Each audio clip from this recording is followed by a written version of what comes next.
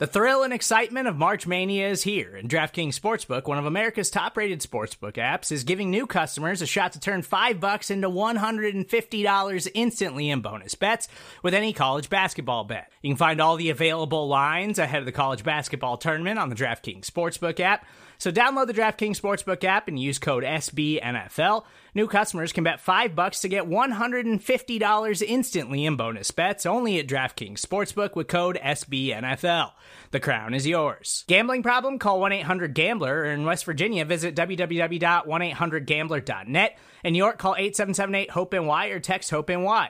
In Connecticut, help is available for problem gambling. Call 888-789-7777 or visit ccpg.org. Please play responsibly on behalf of Boot Hill Casino and Resort. 21 plus, age varies by jurisdiction, void in Ontario. Bonus bets expire 168 hours after issuance. See dkng.com/bball for eligibility, deposit restrictions, terms, and responsible gaming resources. What is happening, Chicago Bears fans? This is T Formation Conversation. I'm your host, Lester Wilfong, and just like I have all season long, I am joined by Dr. Mason West to help us out here with the injury report. Mason, how's it going today? Not too bad. You know, I was in Disney last week, so this whole week I've been sluggish, but energy's back up, ready to talk about some injuries. So you're there for how many days in Disney? We were there for 5 park days, and 1 transition, kind of a rest day in between, and then just had, travel days on either end. A lot of, you've mentioned on the pre-show, a lot of exercise, a lot of walking, a lot of drinking as well. So that's always fun. Yeah, it's one of those things you can't go into that without a little prep. I mean, I think the month or 2 before, I make sure myself and my wife are ready to go both for the drinking and the walking. So we just had Halloween. So they're haunted mansions. Is this still a really big deal? I know when I was younger, I never been to Disney, but I've always heard about haunted mansion, and it's like it's an experience. Did you go to haunted mansion when you were out there? Oh yeah, I think so. We did Magic Kingdom 2 different days, and we went twice on both days, and then we did the Not So Spooky that night. I mean, it was like an hour wait that evening. I mean, it's still a big thing. You said Not So Spooky, so is it like, are there parts of it that's really frightening, or is this No. That's just what they call their special like Halloween evening thing, just to make sure everyone knows, like, by the way, your kids can come to this. It's not scary.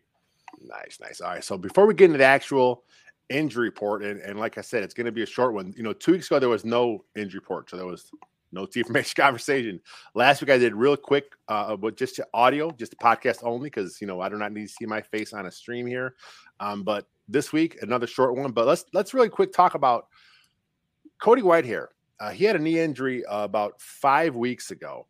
He was just today activated off of the IR. He was in his 3-week window. They just opened it, and he's already ready to go. So the injury report came out. He's not on the report. So that tells you that he is as 100% as a pro football player can be at this time of the year, but he's not in the report. But I know you broke down that knee injury quite a bit when it happened. Do you feel he's going to be in a good place to just slide right back in and start at left guard? Oh, yeah, I would say so. When we first saw it, when I broke it down, like I was guessing it was going to be maybe like a PCL injury, maybe a little LCL, that lateral collateral ligament involved, just because of how it happened. But just as like a grade 1, grade 2 really strain was what we're thinking. If it was a grade 3 or if it was a grade 4, that'd be surgery. Grade 3 would be a little bit longer.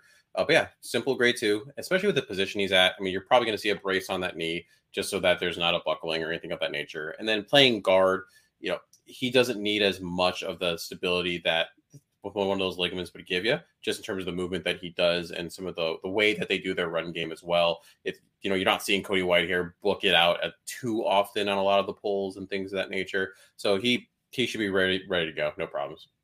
So with Cody Whitehair back, that's obviously a good thing. Michael Schofield now is probably going to go back to the bench, but I thought he played pretty good in these last couple of games. How about you? Did you like the way he played? Yeah, I mean, it was one of those things where the last couple of games, you didn't see a ton of those, oh my God, look out moments coming right up the middle at Justin, which really, if you talk to any quarterback or quarterback coach, that's the pressure that kills you, right? Not as much the edge pressure. So I was worried a little bit, but the entire time he was in there, he was fine. I mean, it wasn't like rock star amazing, but he was fine. It's funny when you talk about the interior O-line. Here's a guy in Schofield who the Bears picked up obviously before camp. He was around for most of camp, had a rough preseason game against, one of the better DTs in the game, Chris Jones. Bears cut him, right? Mm-hmm. He's just out of work for a few weeks, not even on the practice squad, just out of work. and the Bears have some issues. They bring him back, and then a few weeks later, there he is starting for a couple weeks, and he looks like a solid professional guard, which is kind of interesting. The Bears have one other player here who is on the injury reserve. He is actually in right now, is the second week of his 21-day practice window, and that is Byron Pringle. So it's been a little over a month now. He got hurt in the Houston Texans game. He injured his calf, but you figure a strain, a pull, something. Again, it's over a month now, and he's still not able to be activated. What's your take on the type of injury that Pringle has right now? So yeah, I would think it's a calf strain. If it was anything more than that, again, like a more robust tear. First of all, you would have seen it more on the field. It would have been more obvious. And second of all, he wouldn't be back in this window as it is. When you compare the two, so when you talk about ligament versus muscle, you can have the same grade. Let's say they're both 2s for the sake of argument. The difference is muscle is contractile, right? Muscle controls everything, the bones, and they're the main shock absorbers of force. So if you have a problem with the muscle, that's going to be much more robust in terms of what you're worried about versus the ligament. Like the ligament is secondary. It provides passive stability. So that's why Whitehair can come back with a similar grade, even though compared to the soft tissue that Byron Pringle would be dealing with. And then when you talk about calf, I mean, that is a powerhouse. You really need the calf for explosion, your route running, which Byron Pringle obviously has to do. It's a totally different conversation. It's more similar to the N'Keal Harry injury when he came back from the hamstring strain, and he took a while, right, to come back in the first place with some of the stuff he was dealing with. And really, again, soft tissue versus joint and ligament, very, very different. So we're talking just rest. I mean, there's nothing really can do for that. I mean, just there's not much Pringle can do. He can't play till the calf is ready to go. It's just a matter of he has to rest. He has to wait. He has to make sure there's no tinge in it. Like when he's running, he can't feel nothing because you don't want it to pull again or strain again, right? Right, exactly. I mean, if you're having pain in any soft tissue injury, whether you're talking about hamstring, calf, that's showing that there's still disorganization of those fibers that are going to be in the muscle there. You have to be clear on that. The other thing with that too is, you do need this time, this window to ramp up. You really need that to be able to run the routes, to explode and have the eccentric control, or basically the slow lengthening of that calf muscle. Otherwise, you're asking for, either a restraining of it or even something more robust where it gets into that full, complete tear thought process. Nice. So he is practicing. Like I said, he is in his second week of the 21-week window. So like Mixon's saying, he's out there going through routes. He's actually running. He's getting to ramp up. So it's going to happen. I mean, they wouldn't have activated him now if they didn't think he was close. So it could still happen tomorrow. They could activate him on Saturday.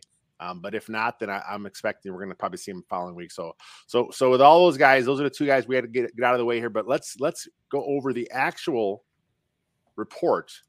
And bam, there it is again. I got the fancy screen here for you guys watching on Second City Gridiron. The Chicago Bears, they had a couple guys with a hip injury earlier in the week. Kyler Gordon, Eddie Jackson, they both came off the report. Larry Borum was on there with a concussion. He came off the report.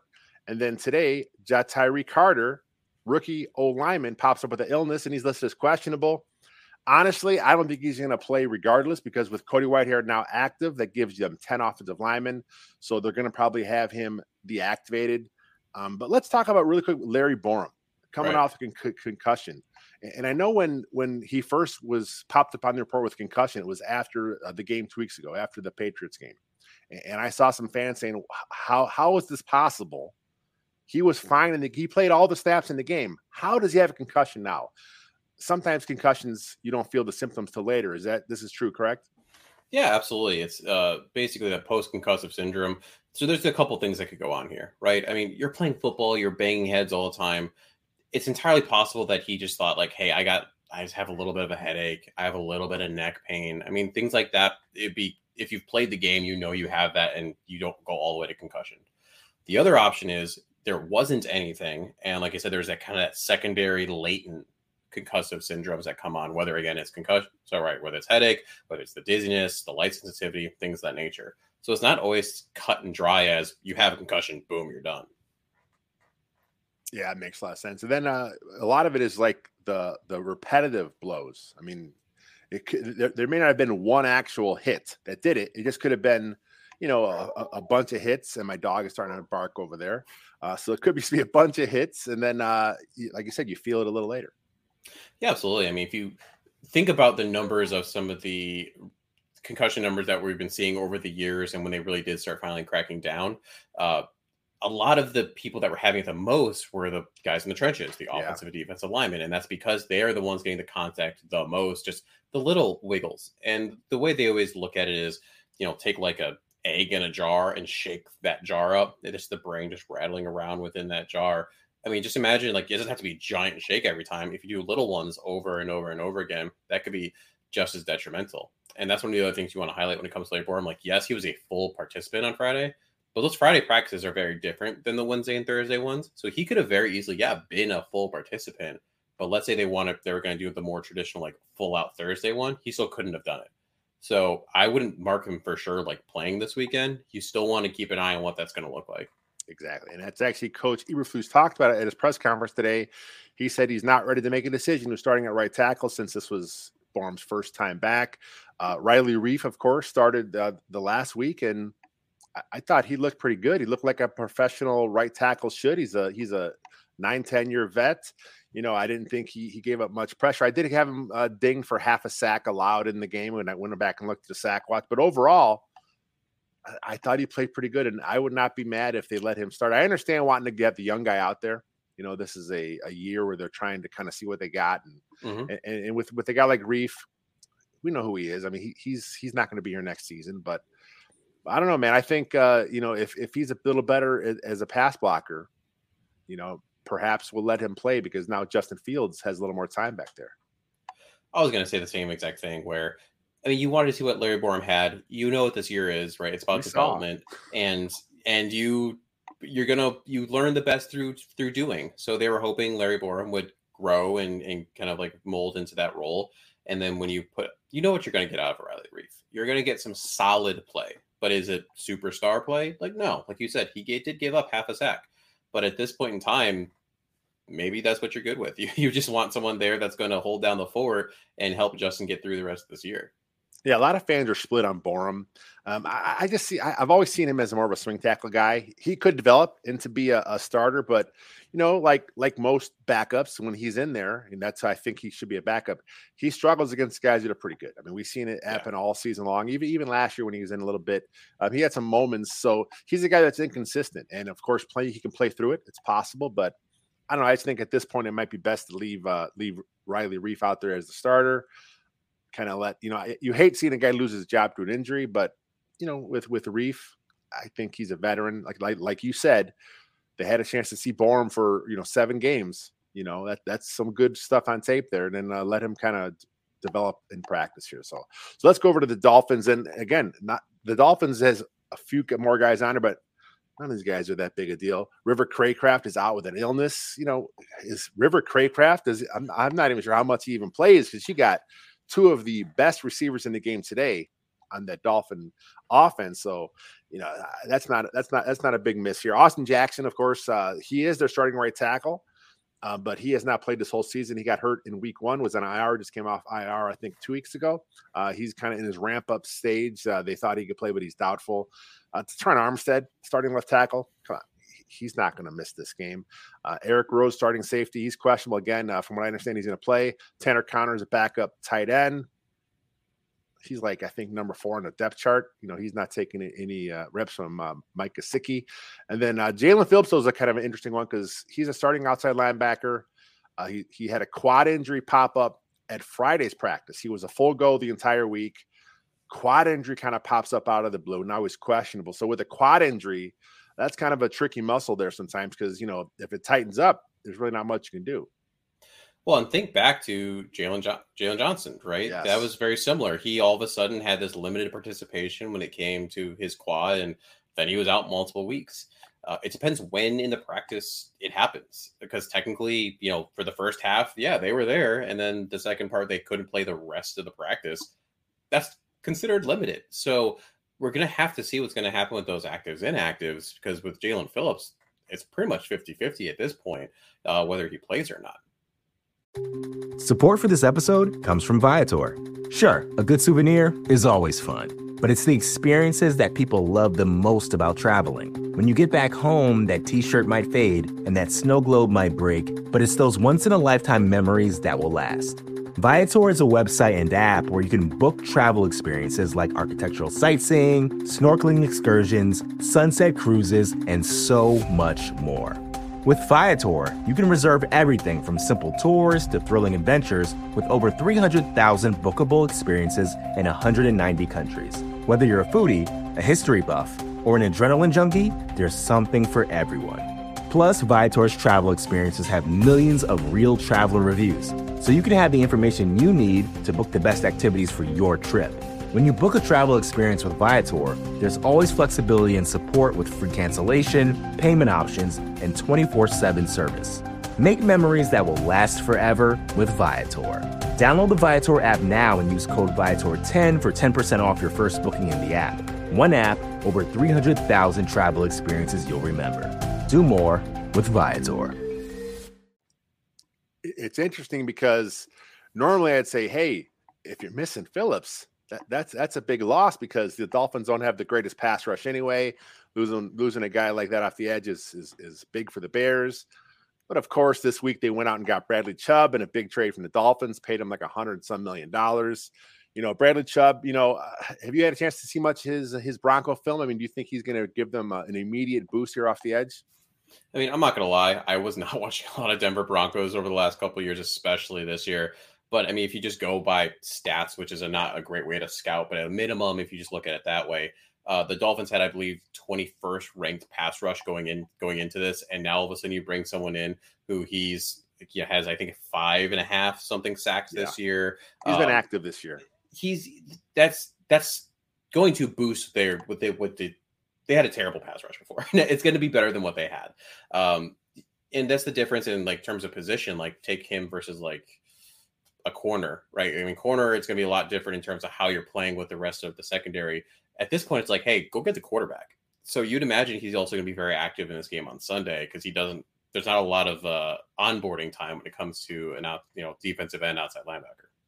Yeah, exactly. With a guy like, him, it's going to be interesting to see how he gets in there because, like you said, you're asking him to rush the passer.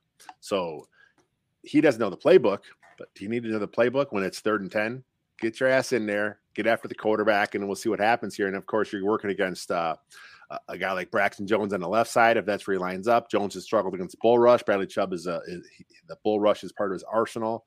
So that's going to be interesting there. So, but it should be a fun game. I mean, I'm not expecting to win, but the Bears offense the last 2 weeks, they're showing some life here. Do you like what they're doing with Justin Fields and the running aspect they're incorporating now?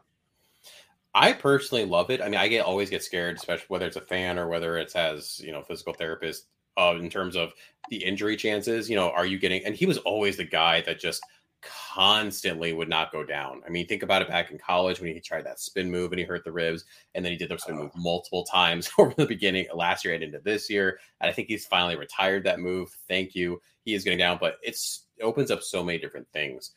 One thing that I really liked, though, right after the Claypool trade, when he had his press conference, I believe it was Courtney Cronin asked him, do you believe that your running game helps boost your passing game?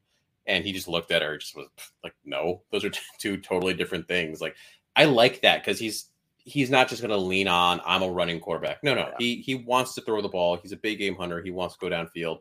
He'll run because it's going to help, but it's not like his shtick. I mean, since you mentioned Claypool, let's end on Claypool. They did talk at the press conference today. Coach Eberflus said 10 to 35 plays. We talked a little bit about Chubb, hey, it's 3rd and 10, just go after the quarterback. Claypool, he doesn't know the whole offense yet. He doesn't know the entire route, all their route schemes they want to do here. But I'll tell you what, he can run a go route. He can run a fade. He can go deep. I mean, that's what you want to see him do. And I think we're going to see that a few times happen here in this game. So do you have any predictions as we get out of here for the game? I think he may not get a ton of receptions. I mean, I would say like 3 would be like at my guess at most. But what he's going to do is open up, hopefully. 3 catches would be huge for this Bears offense. It would be. That's why I'm even saying that tentatively, because most receivers don't get that. Yeah. But at a minimum, he should open up for other players, right? You're going to see he's there, he's on the outside, and the Dolphins defense should be like, we have to pay attention to him. So hopefully you're opening it up for Mooney, you're opening it up for Kmet, and you can make it pretty easy on a new guy, right? I mean, you could give the normal play call and then be like, hey, by the way, tell Claypool to run a post. He's been running posts since he was in middle school. So there's definitely ways that you can get him going without having to know the entirety of the playbook.